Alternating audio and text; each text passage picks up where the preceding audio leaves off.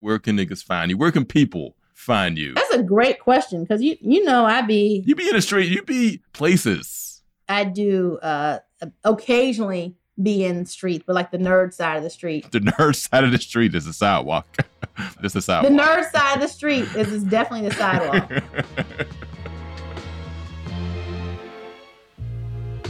So welcome back, everyone, to Stuck with Damon Young, the show where we have to admit we actually do want to try some white Hennessy lemon pepper lamb chops.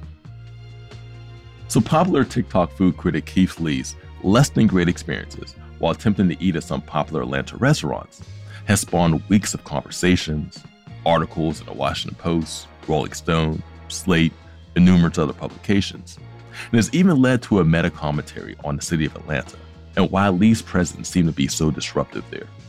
And to give a context on why Atlanta is the way that it is, I'm joined today by a friend of the pod, Dr. Saida Grundy, who went to school there and also has a PhD in niggerdom.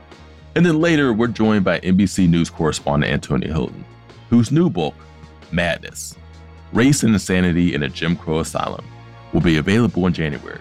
And we talk about the depressingly and unsurprisingly racist roots of mental health care in America. All right, y'all. Let's get it. Life is full of awesome what-ifs, and some not so much, like unexpected medical costs. That's why United Healthcare provides Health Protector Guard fixed indemnity insurance plans to supplement your primary plan and help manage out-of-pocket costs. Learn more at uh1.com.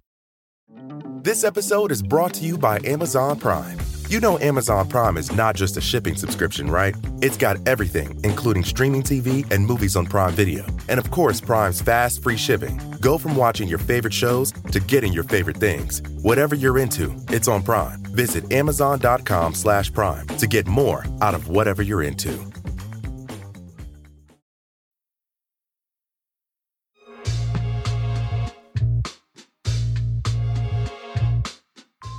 Friend of the pod, Dr. Saida Grundy is a professor at Boston University and is available to us for so many podcasts because she's on sabbatical now.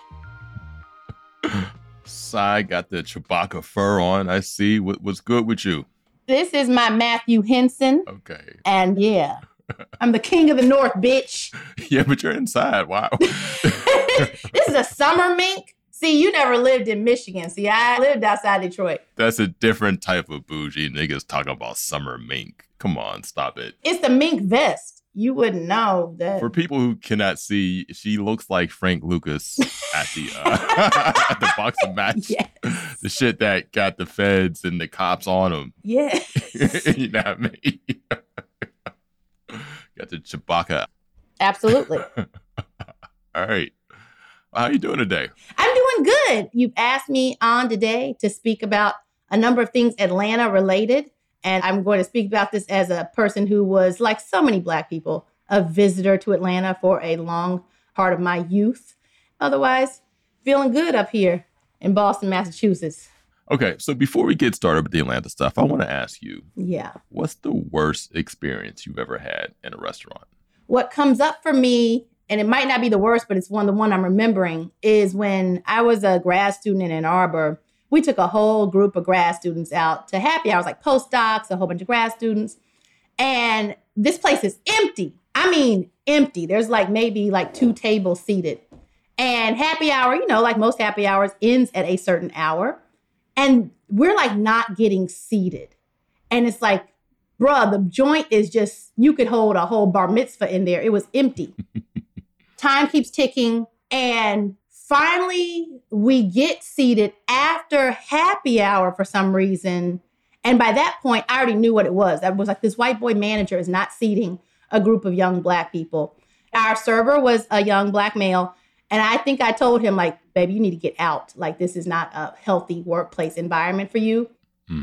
I remember one of the other people in the group asked, are we tipping? I said, tips are for service. And we were not served. We never ordered anything. It was outrageous to realize, he's really not going to seat us. I think that might have been my worst, besides maybe food poisonings, which I cannot pin down which restaurant ever made me sick. But yeah. It's funny because my worst also had to do with service, not food. Mm-hmm. Mm-hmm. I used to live in this apartment in this neighborhood in Pittsburgh called Shadyside, right? So down the street, there was this restaurant called the Harris Grill, which is on Ellsworth Avenue. It's no longer there. Okay. But when I lived on Ellsworth, I would go to the brunch. I would go to the happy hours, et cetera. I knew the servers there. I knew the manager there. You know, it was just like a spot where I was pretty much a regular. So on some weekend, Saturday or Sunday, I take my parents there for the brunch, and they had a brunch buffet, and it's, you know, it's usually pretty nice. Not super lit, but it's good food, right? And so we got the worst fucking service that day. Wow. Like, the server was rude, standoffish. She was like forgetting shit. It took her a minute to seat us and then to also like get our orders and get our food. It was like every way that a server could be bad. Yeah. The server was bad. Yeah. Right. And it's like, I can be non-confrontational when it comes to restaurant shit because, you know, you don't want to fuck with the people who make your food. Absolutely. I live by that rule. Exactly. But even I was like, yo, this is fucked up. This shit is fucked up. Yeah. My parents, you know, recognized it too. The service is so bad that I'm considering, like, do I want to even come back here ever? Mm-hmm. You know what I mean? So a month passes and I do go back, right? I forgot exactly what for, but I decided to go back to the restaurant. I see the same server, right? White woman, young, probably like in her early 20s. She sees me, and when I walk through the door, she immediately comes over and starts apologizing. Was it just very off day for her? She said, you know, I remember you came in with your parents about a month ago. I was having a really, really bad day. I'm so sorry. Mm-hmm. I will comp a meal or whatever for you, et cetera, et cetera. That's good. And I was like, oh, yeah. Okay. Everybody has a bad day. Yeah. Okay, I get it. And I appreciate you remembering, because again, this is a month out. Yeah. And she still remembered. That's how you know it was not her characteristic service. Yeah. She remembered it. And so, again, as I mentioned before I started talking, it's funny how we both, when thinking about like bad restaurant experiences, we both mentioned service, not food. Yes. It had to do with the service. Now, did you have any of these wonderful restaurant experiences in Atlanta? Atlanta has some fantastic restaurants. I don't think they are the places that are necessarily the popular places in terms of, before Instagram, these were just like the scene, right? Atlanta was known for restaurants with the scene. So more famously, right, the Shark Bar Atlanta and Justin's. And like these were restaurants where I'm pretty sure the food at Justin's was fucking terrible. But people went there because there was a solid chance you were going to see, you know, Mace or something. You know, it's like, but I'm pretty sure that Atlanta has many tiers of restaurants. Some restaurants are popular because they are a place to see and be seen. Some restaurants are staples because of their food. And there's also, along with that, there's many tiers of restaurants in terms of what they provide service-wise, et cetera. Like some of the best places in Atlanta are just walk-up, you know, takeout spots. Like as a young student there, I mastered every under $5 meal in Atlanta. And some of the most legendary spots were like Fish Market in the Hood.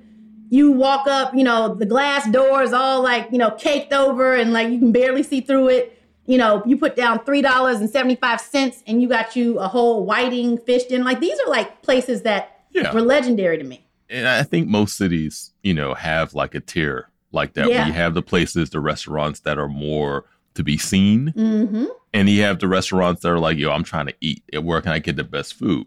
And so Keith Lee, for people who do not know who he is a popular TikToker. He is from Las Vegas. Yes. A former MMA fighter, I learned today. Yes. And he does very straightforward reviews where he gets the food. In fact, he'll have a family member go inside, get the food. Mm-hmm. They'll bring it out. He'll eat the food in his car. Mm-hmm. And then he does a review of the food on a simple 1 to 10 scale. And again, if you're not familiar with him, just to give him like an analogy in terms of who he is most similar to. Yeah. He is not like an Anthony Bourdain type or like a Stanley Tucci type. He is more Guy Fieri from Diners, Drive-Ins, and Dives. And also the types of places that he frequents are more aligned. You know, they're more like community spots. Yeah. You know, Greasy Spoons, diners, you know, places that have gotten recommendations, but aren't necessarily like the most popular places in the city or whatever. And I tweet for the people who did not know who Keith Lee was before he appeared on all of our feeds. There was a tweet that came by and said, whole time I thought Keith Lee was the dude who keeps having Thanksgiving with the white woman he accidentally texted. That's where I am in this. It's like, I had no idea. But the bro has to the point of, he sends his family in to get these orders. That wasn't always the case. It's only because he's become so famous. He's so popular, has 14.5 million followers. Yeah. And he was very well known for basically saving restaurants during the pandemic, right? So your mom and pops, they were saying, our sales exploded. We have lines out the door because of his ability to just sort of do the common, the everyman type of restaurant engagement, right? Much like the Siskel and Eberts, was doing a rating scale that people could understand, where Bourdain might talk about, the suppliers and the profiles and a much more sophisticated technique of things. And Bourdain was much more about, there's a democratic aspect globally to Bourdain stuff, right? Which was like, no, we're going to go to Vietnam. We're going to, we're going to eat what the people here eat. Restaurants aren't supposed to be necessarily comfortable experience. Food is not supposed to be a comfortable experience because most people in the world don't have a comfortable relationship with food. Thanks, colonialism. But Keith Lee was sort of doing this everyman type of like, I'm just going to give it, A, B, C scale, but he just did this 1 to 10, right? And that is part of the story now in terms of he's so powerful with this follower, ship that he can make or break, restaurants in a way that they would get so much spotlight from them that if they were bad and bougie, that they would create a great deal of public backlash. And he's very, I watched a couple of his videos and he was very accessible, just a very a nice dude, speaking the everyman's language. Yeah, he's one of the people, if you're talking about approval ratings among Black people. Yeah. In terms of people who have a 100% approval rating, there's 6 people. It's Courtney B. Vance. Yeah, Angela Bassett. It's right? Kelly Rowland, Angela Bassett, right. Keith Lee, and Savannah James. That's it.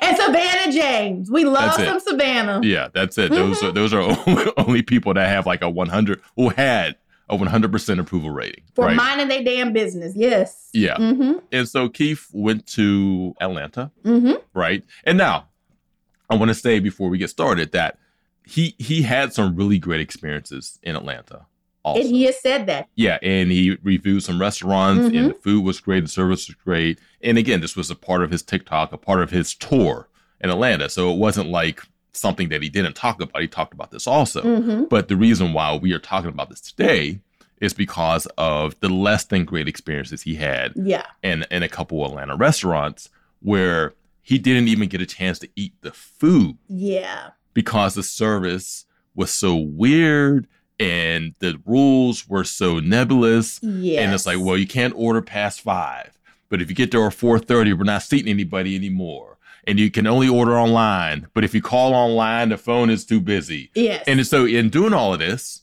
and again, context matters because Keith Lee has gotten so big where he sends his family in, someone from his family or his friend or whatever, to go in and get the food. And so he had multiple experiences where he sent someone else in to get a reservation to get food. They were rejected. But then when the people at the restaurant found out that it was Keith Lee, they were like, oh, okay, red carpet, you know what I mean? We got a table right here for you. Yeah. And just to be clear, I think that he basically struck a chord in sort of this zeitgeist that had been growing, in which all over the nigga net, they had been talking about Atlanta restaurants and how, I've even heard it described as, these restaurants are a scam, right? That, charging, exorbitant prices for a valet or valet is required. The joke I loved was any restaurant with a grass wall, right? Which is the idea that an Instagrammable restaurant is sort of your red flag that this is going to be scammy. Exorbitant prices, exorbitant cocktails. This is the idea that these were price gouging ventures, all based off the idea that Atlanta restaurants, much like LA restaurants for white people, became this scene, right? So LA restaurants very famously, who got put on the map was who the paparazzi was, outside of, right? So there were people who, today is like these sort of celebrities who are only famous for being famous, right? The Kim Kardashians of the world actually strategized which restaurants they were going to be seen at because that puts you on the map in terms of having your photo taken. So Atlanta has just sort of come up in, 20 years later in that LA tradition of some restaurants just being really known for not what we think of restaurants, right? Known for everything else but the basics of food and service. Yeah, it's been a fascinating situation to watch, from afar because, okay, so Atlanta is known as the Black Mecca and you have all types of Black people that live there. There's no singular Atlanta. There are every type of Black person that exists. You could find them in Atlanta. Mm-hmm. But in the last 5 or 10 years, particularly, Atlanta has become known for the certain gaudy, ostentatious, pretentious pursuit of wealth, like LLC as nigga capital, right? It's like Atlanta is the place, okay, that question. Would you rather have brunch with Jay-Z or $1 million? Atlanta is the place where everyone would choose brunch with Jay-Z. Everyone who chooses that answer lives in Atlanta, right? That's true. And again, it's become known for it. And just because Atlanta is known for this thing doesn't mean that's all Atlanta is. Yeah. But Atlanta has this, the grass wall, the lemon pepper lamb chops, the white Hennessy, French toast. Yes. And what niggas love most, crab legs. I have my best friend's uncle used to say, niggas love seafood, makes them feel fancy.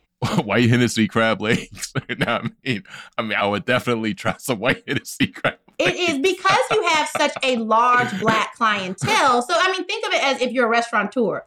A restaurant lives and dies on its regulars, right? Yeah. And so because you have such a large clientele, Black people aren't choosing between one or two restaurants. And they're easy to access because they're all over the city. So Atlanta, of course, it would have this huge cadre of Black-owned restaurants, as we can discuss. That was part of the plan I represent, my friends in college who were old Atlanta, right? Old Atlanta. Also, just for context, Saida, you went to Spelman College. Yes, I'm a proud alumna of Spelman College. Which is in Atlanta. Yes, if you know anything, about Atlanta, part of the reason that Atlanta has this explosion of Black population has a lot to do with those colleges themselves. So Atlanta University, which is now Clark Atlanta University, was really one of the most important research institutions for Black people, south of Fisk and Howard. As I said, the old Atlanta, which actually people don't realize this, Atlanta and Birmingham used to be equal population, very similar cities. And in fact, Birmingham was far more high profile than Atlanta because Birmingham was the sort of hotbed of the civil rights movement. My mother's people are from Birmingham. But what happens in Atlanta in as early as the 50s, if not slightly before, is Atlanta is a place where, there's that famous speech, the Atlanta Compromise, the Booker T. Washington speech. But the real Atlanta Compromise was that white political power in Atlanta understood that the only way they were going to hold on to the city's economic power was to concede political power to Black people. Very famously, Hartsfield, the mayor, after whom the airport is named, he says, he's not progressive, he's not anti-racist, but he says, look, these Black people are going to vote and they might as well vote for me.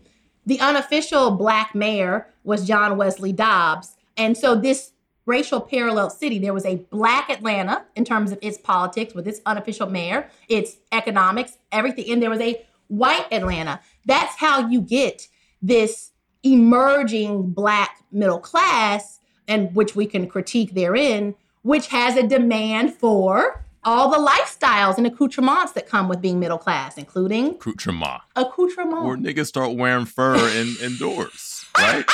When niggas got summer furs. Right? All this is to justify your summer fur. And again, thank you for that context, because it helps also explain why someone like Keith Lee, who he seems to be a little introverted, a little, maybe a little socially awkward. He's mentioned before he deals with social anxiety. And so you have someone like that who has all of this clout and power and who is uninterested and abusing it. Absolutely. And that is like foreign to be like, what? You have all these followers and you're not trying to like, pull your dick out all the time and, have a pissing contest everywhere you go. It's like, no, I'm a man for the people. I just want to eat good food and I just want to talk about this good food. So you have someone like that who is sincere, who seems to be sincere, who seems to be just have some integrity. Mm-hmm. And I think that this ecosystem of clout, which is what Crystal called it, I'm paraphrasing, it's like you put like a drop of hydrochloric acid in like some water, right? You just see what it does to the water.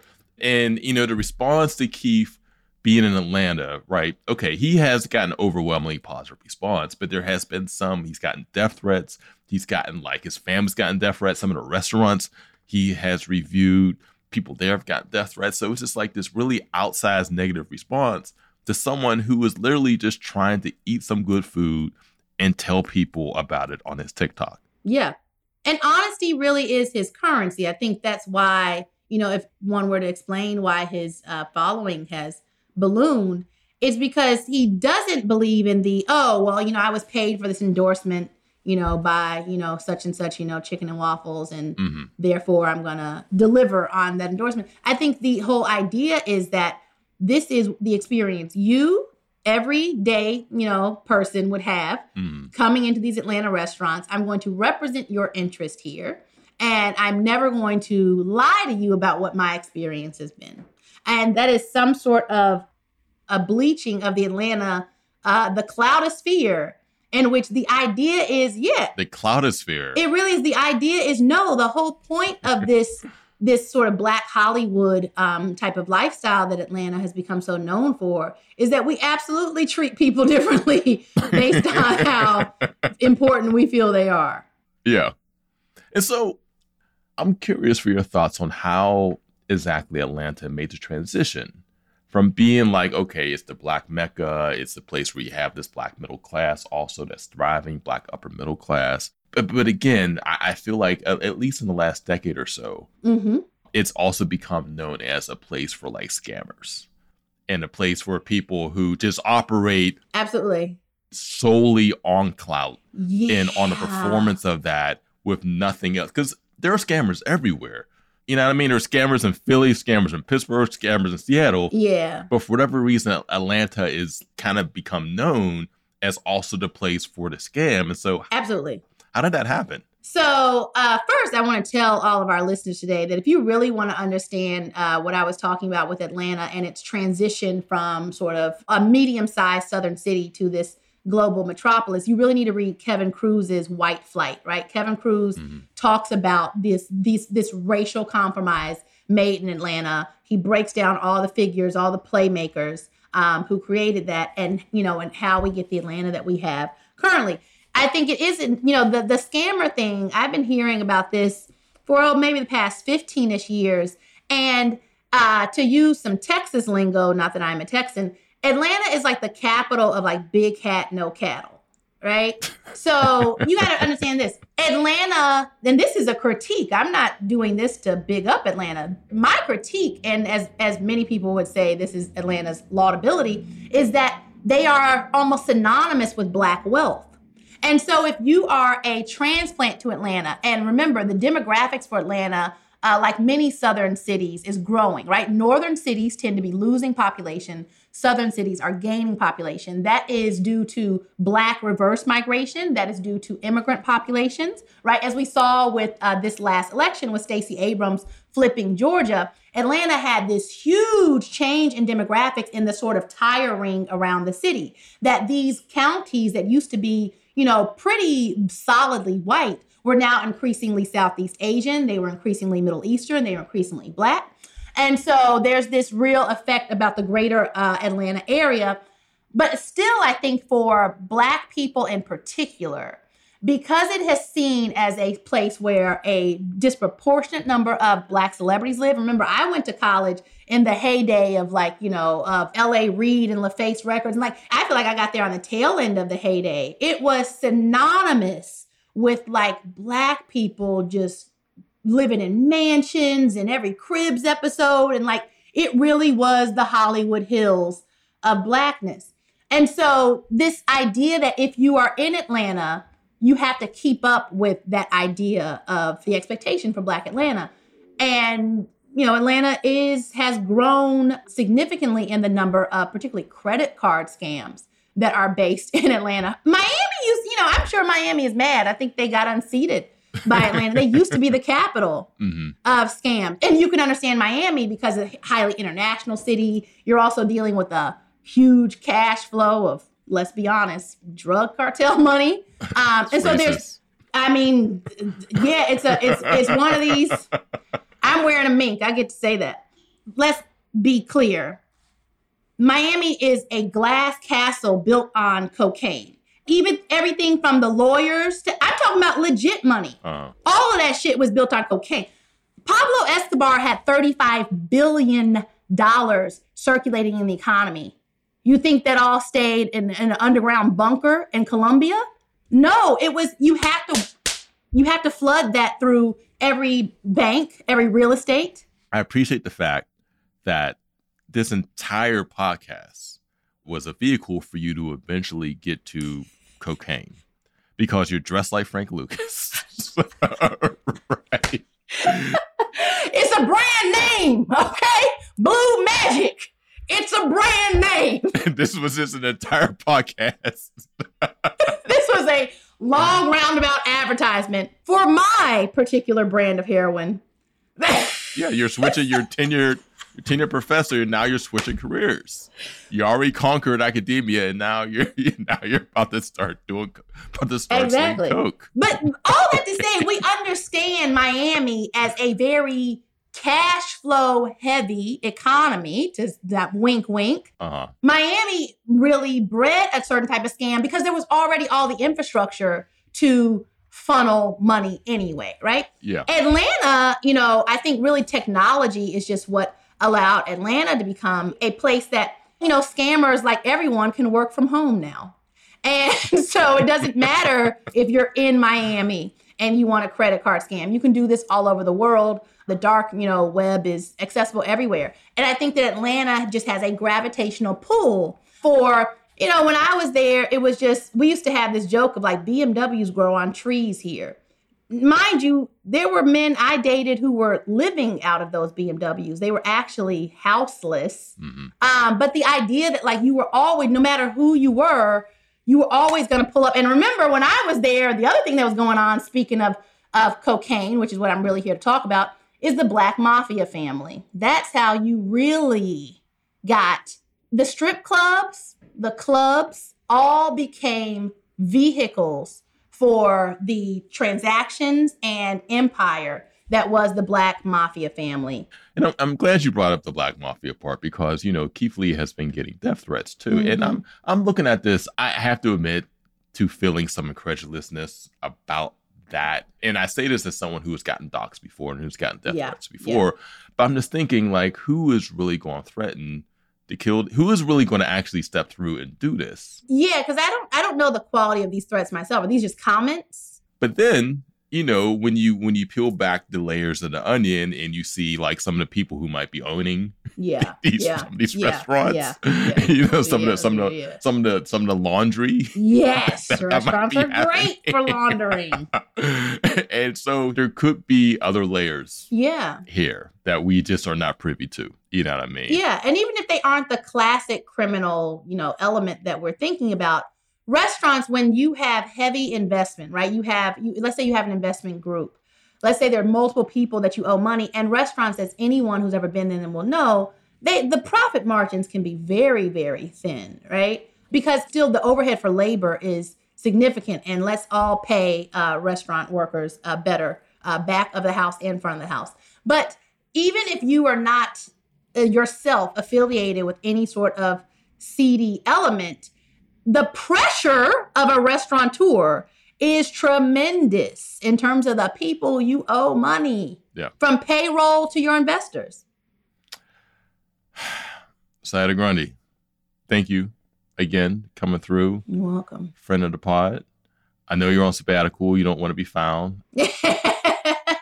But just in case you do, where can niggas find you? Where can people find you? That's a great question because you know You be in the street. You be places. I do occasionally be in the street, but like the nerd side of the street. The nerd side of the street is the sidewalk. This is sidewalk. The nerd side of the street is definitely the sidewalk. definitely the yellow in the side of the yellow lines. Yeah, I guess you can find me on Twitter at Grundy, but be patient. I only check my follower requests like once a year. I haven't been that interested in a new following. All right, Si. All right, dear. Thank you much. Bye. Bye. Up next is just a really deep and nuanced and vulnerable conversation about Black mental health care in America with Antonia Hylton. But first, Damon Hates.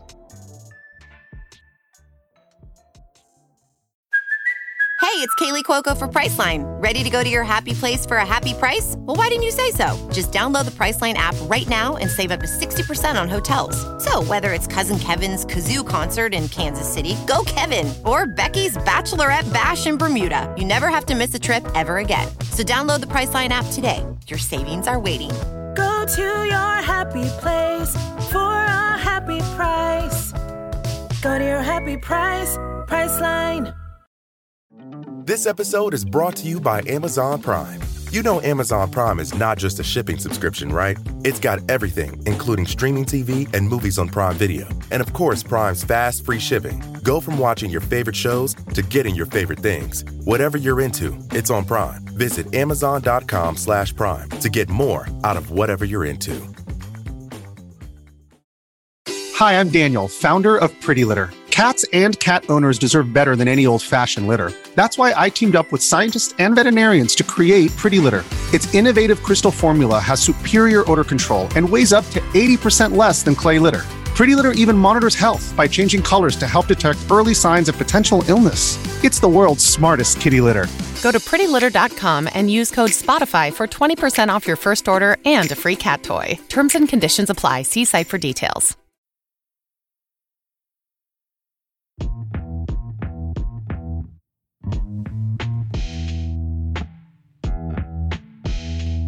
So this Damon Hates this week is something that has been building for my entire adult life as I have gone to people's houses for birthday parties, for game nights, for day parties, for other sorts of activities, maybe to celebrate a holiday, maybe just to have a gathering of adults in a space during one night. And there are, unfortunately, some real distinct racial distinctions, okay, when you attend these parties.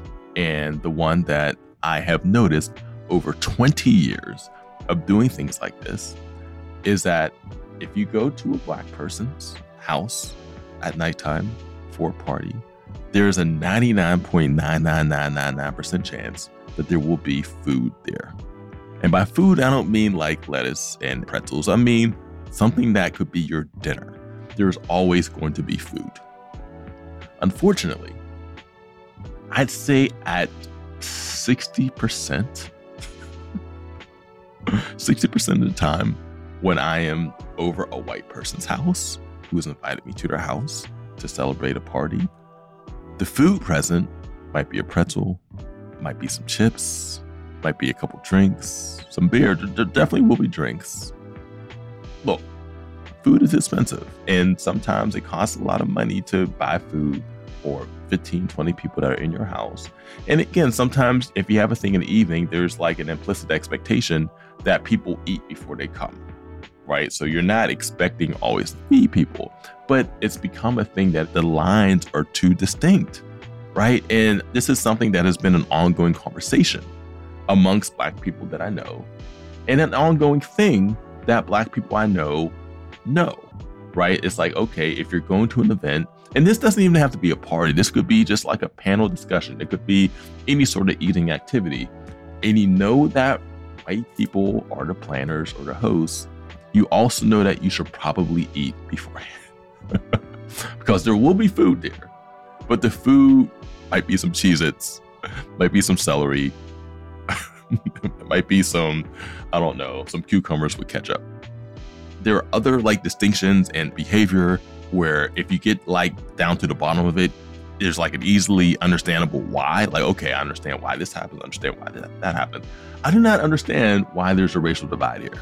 But there definitely is a racial divide, and I hate it.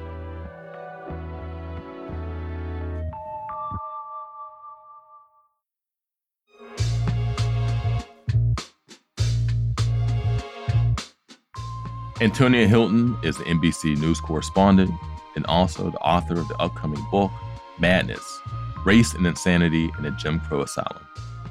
Antonia. Hey. What's good? How you doing? I am good. Thanks for having me, Damon. I have to say I was taken aback by how patriotic you seem to be. Let me explain. Like, oh shit, I did not know. Let me explain. This is an NBC conference room. This is not how I would have decorated my home. I mean, you don't have to be ashamed of loving the country so much that you would paint your house the entire color scheme of the flag. Like, you can admit that. You got me. My whole apartment scheme is actually red, white, and blue.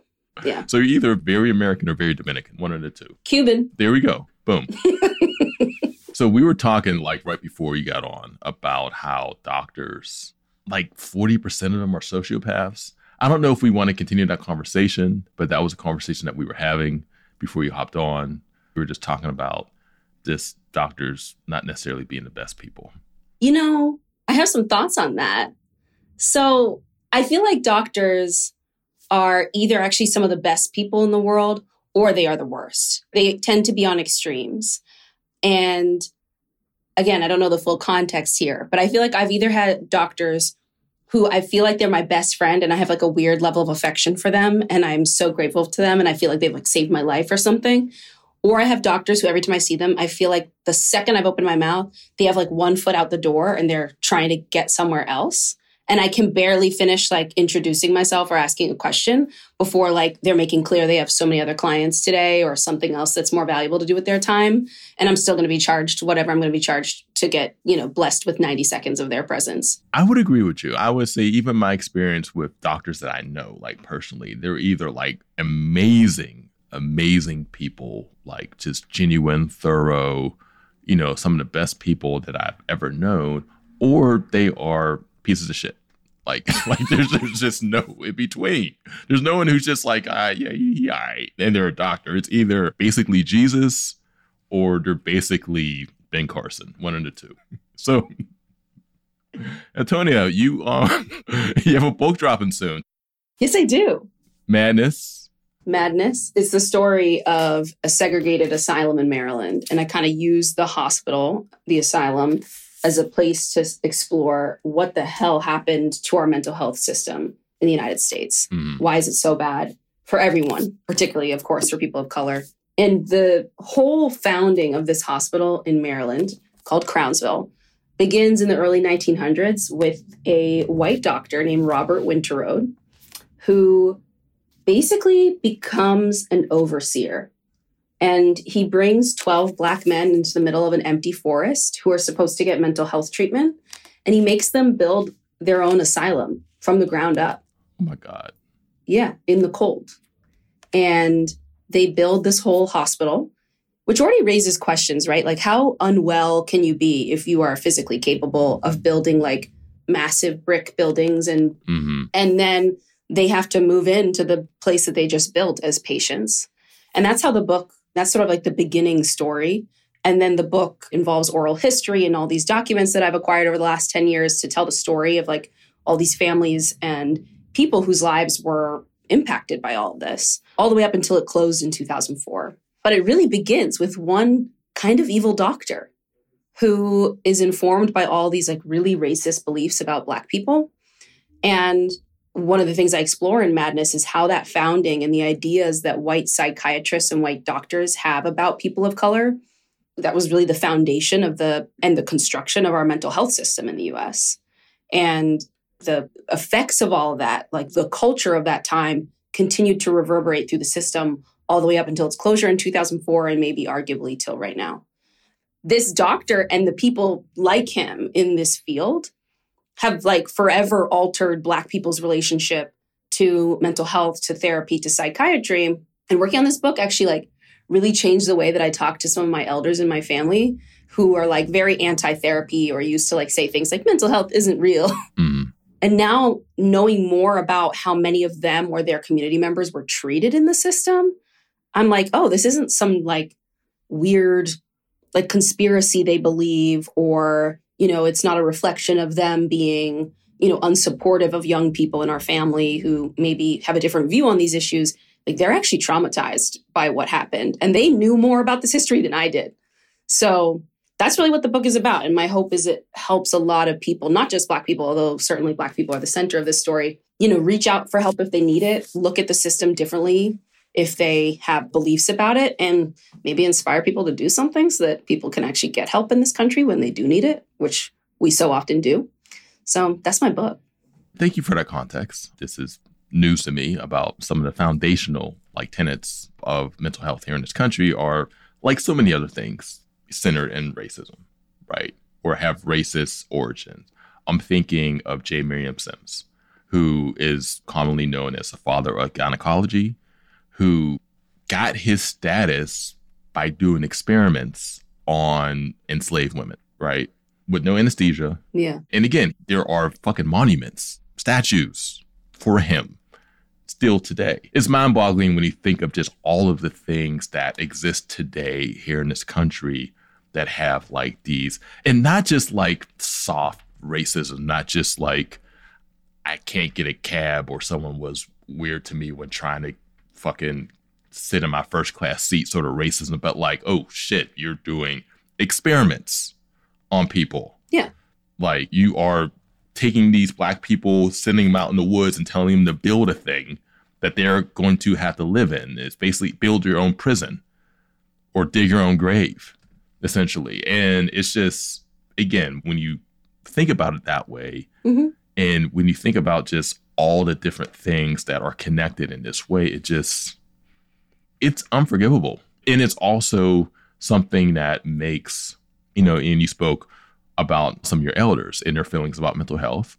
And it's like, you know, now there's a context there. Now you understand a bit more about, okay, well, this is why they feel this way. Absolutely. Can you share a little bit about just the genesis of it? Like why this topic? So I was in college and I became obsessed with the history of science because I wanted to learn more about psychiatry. And that is because I come from a family with a number of loved ones who have severe mental health challenges. I have loved ones who have been institutionalized in the US. My father's, one of his cousins who he was close to growing up, was killed by a white police officer in Alabama when he was in the midst of a psychiatric episode. He had schizophrenia. And he was killed on the steps of a federal building in the middle of Mobile, Alabama. And that incident changed my father's life, traumatized a lot of my father's side of the family. And I had so much trouble talking to people in my family about it. I could see that they were hurting, but they wouldn't get help. And because I knew that there were these secrets or these aspects of the story that I couldn't find out, when I was in college and I kind of had the freedom for the first time in my life to learn about whatever I wanted to learn about and not really follow someone else's path or curriculum, I joined this department and I asked them, can I look into the history of the treatment of Black people in mental health systems? And they really had nobody doing that. But they said, yeah, we support you. We'll give you, funding. They gave me an amazing set of mentors who helped me learn how to do archival original research. And I found this hospital in Maryland. It was one of the few segregated asylums that still had records and actual buildings still standing to this day right outside Annapolis in Maryland. And I just became obsessed with it, almost as like a proxy or just like a way for me to try to understand, well, what might have happened to my great-grandfather when he was in an asylum just like this. But that asylum has been turned into like an amusement park. So you can go take like Halloween tour rides there. You can't actually do real research there. And a lot of the records haven't survived. So no way for me to find out what it was like for him. But if I can try to understand what it was like for these people in Maryland, this will help me. And not only did it end up helping me, but over the last 10 years, working on the book, sharing chapters with family members, it's inspired our family to have conversations people refused to have before in the past. And it's actually even inspired some people who would have told you a few years ago, I'm never going to do therapy. I don't trust, psychiatrists, to go to the lengths to find Black doctors, Black therapists, and people who are now supporting them and helping them. And it's helped them kind of do a 180 on their life and manage kind of suppressed stress and anxiety that they used to have. So I kind of just stumbled into it as a teenager, as like random as that sounds. But I've kind of brought my whole family along with me on this ride now. I'm curious about your own relationship with your own mental health, right? Have you, I guess, experienced any mental health challenges? Also, has the research you've done for the book put your own mental health in like a different context? You know, it's interesting because writing the book was this bizarre combination of devastating and heartbreaking, but also inspiring at times, because as much as there are people like this doctor who was like an overseer, there's also all these people who arrive later in the story who are some of the most like loving and heroic people who are now quite, elderly, most of them Black women living in Annapolis who came to the hospital after it started to desegregate and did everything in the little bit of power that they had to save Black patients, to give them support, to listen to them when nobody had listened to them before. And so meeting them and having the honor of being invited to their home was also so healing and cathartic, but also finding out the ways in which so many Black people had been treated by the system, the way that white doctors had like professionalized their racist view and like codified and like wrote journal articles about it and sent memos around about their beliefs about Black people that undoubtedly impacted the entire founding of the system across the country. It shook me to my core. And so there were times when I was really depressed writing the book, where it brought me to a very dark place. And then also as I was writing the book, a loved one who I write about in it was in the middle of a psychotic episode. And every few weeks, I was going back home and going on walks with this loved one. And they were telling me about what they were going through and the sort of visions and hallucinations that they were having. This was around the time of January 6th, actually. And so they had this belief that white supremacists were on the march around the United States and that any minute now they were going to be lynched. And it was like the most bewildering, difficult time in my life to be offering that person as much support as I could while they were going through that. And then writing the book at the very same time and writing about people who back in 1910 and 1920 and 1930 were having the exact same beliefs. And you start to wonder, like, there's like this line between delusion and reality and fact and fear. And this idea that like some of these Black people had actually seen these things. So they weren't really delusions. Yeah. And then here I am with a loved one in present day who I'm telling them, no, this isn't going to happen to you. But they're pointing to the TV and being like, no, see those people? That's what I'm talking about. So I was having so much trouble figuring out, like, how do I tell this person they're safe when they can point to all these very real things that I as a journalist know? And, it almost felt like I'm not letting them live in their truth if I actually shut them down or try to tell them that what they've seen or heard isn't real. And so that was probably one of the lowest points of my life. But finishing the book was probably one of the highest points of my life because it was like just the greatest sense of accomplishment I've ever felt. The people that I've met along the way have changed me. I mean, so many of the elders I got to meet in Maryland who were touched by this place, they're now like surrogate grandparents of mine. And so I feel like I have this like richness and support and love in my life now that, I already had a wonderful family, but just has like transcended everything and given me more than I can even articulate to you. And so it's just that duality there. And then I also feel like I should be honest too, like I do therapy. I think everybody should do therapy. I love my therapist. He's the bomb. And dealing with writing this book and family stress and like intergenerational trauma all at one time, I needed an outlet to just talk. So it's a lot. Yeah. I mean, that is a lot to put on you right there, but that's the truth of what it was like. No, I mean, I asked and I just got a new therapist. So that's happening. And, you made a point earlier when you were talking about the loved one who you would take the walks with. America is like neurosis-inducing, anxiety-inducing, psychosis-inducing for Black people. And I think sometimes, I don't know, maybe people who have achieved a certain level of status or whatever might sometimes forget that part. Yeah. About a country is constructed in a way where, yes, it can make us crazy. It can make you unwell. Yeah. Like, you can be a person who is fine. And just when you take in all the things that we've been socialized to think and believe and all the things that we see, just turn on the TV and you see these motherfuckers storming the Capitol, it's like it's almost like the same reaction is to be paranoid. Yeah. You know what I mean? If you are Black and in America. And so that's another part of like this historical context with Black people and mental health where, you know, we're living in a country that is not healthy for us. One Black psychiatrist who I interview in a chapter of the book who worked at the hospital, he described it to me like this. America has never yielded Black Americans a complete conscience.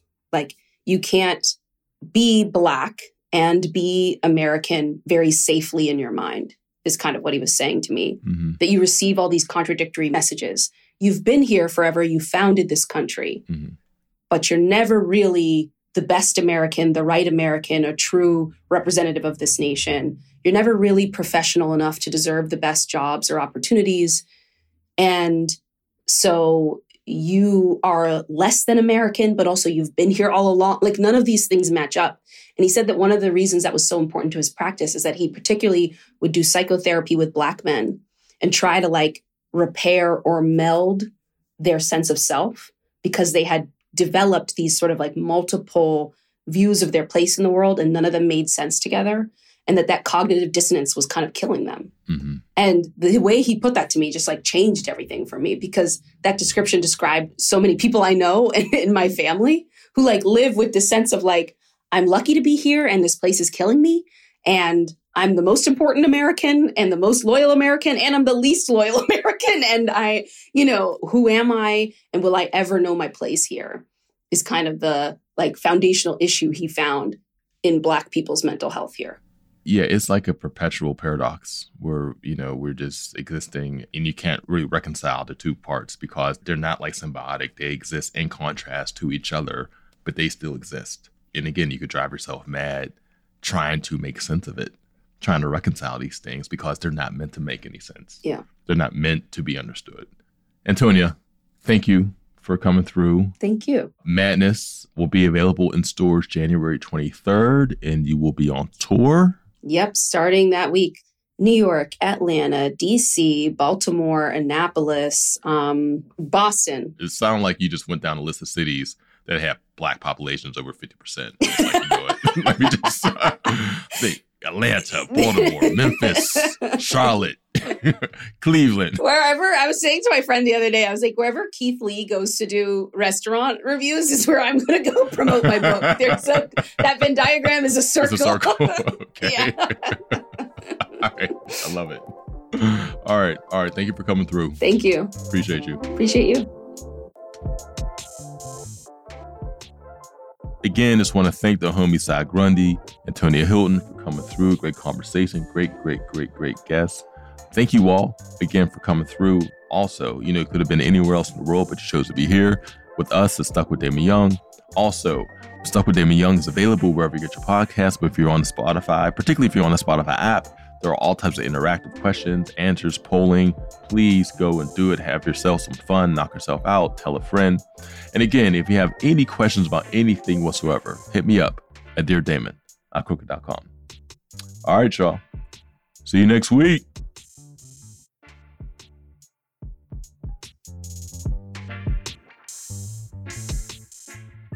Stuck with Damon Young is hosted by me, Damon Young. From Crooked Media, our executive producers are Kendra James and Madeline Herringer. Our producers are Ryan Wallerson and Morgan Moody. Mixing and mastering by Sarah Gibble-Laska and the folks at Chapter 4. Theme music and score by Taka Yasuzawa. And special thanks to Charlotte Landis. And from Spotify, our executive producers are Lauren Silverman, Neil Drumming, and Matt Schultz. Special thanks to Leslie Guam and Crystal Hall-Stressler.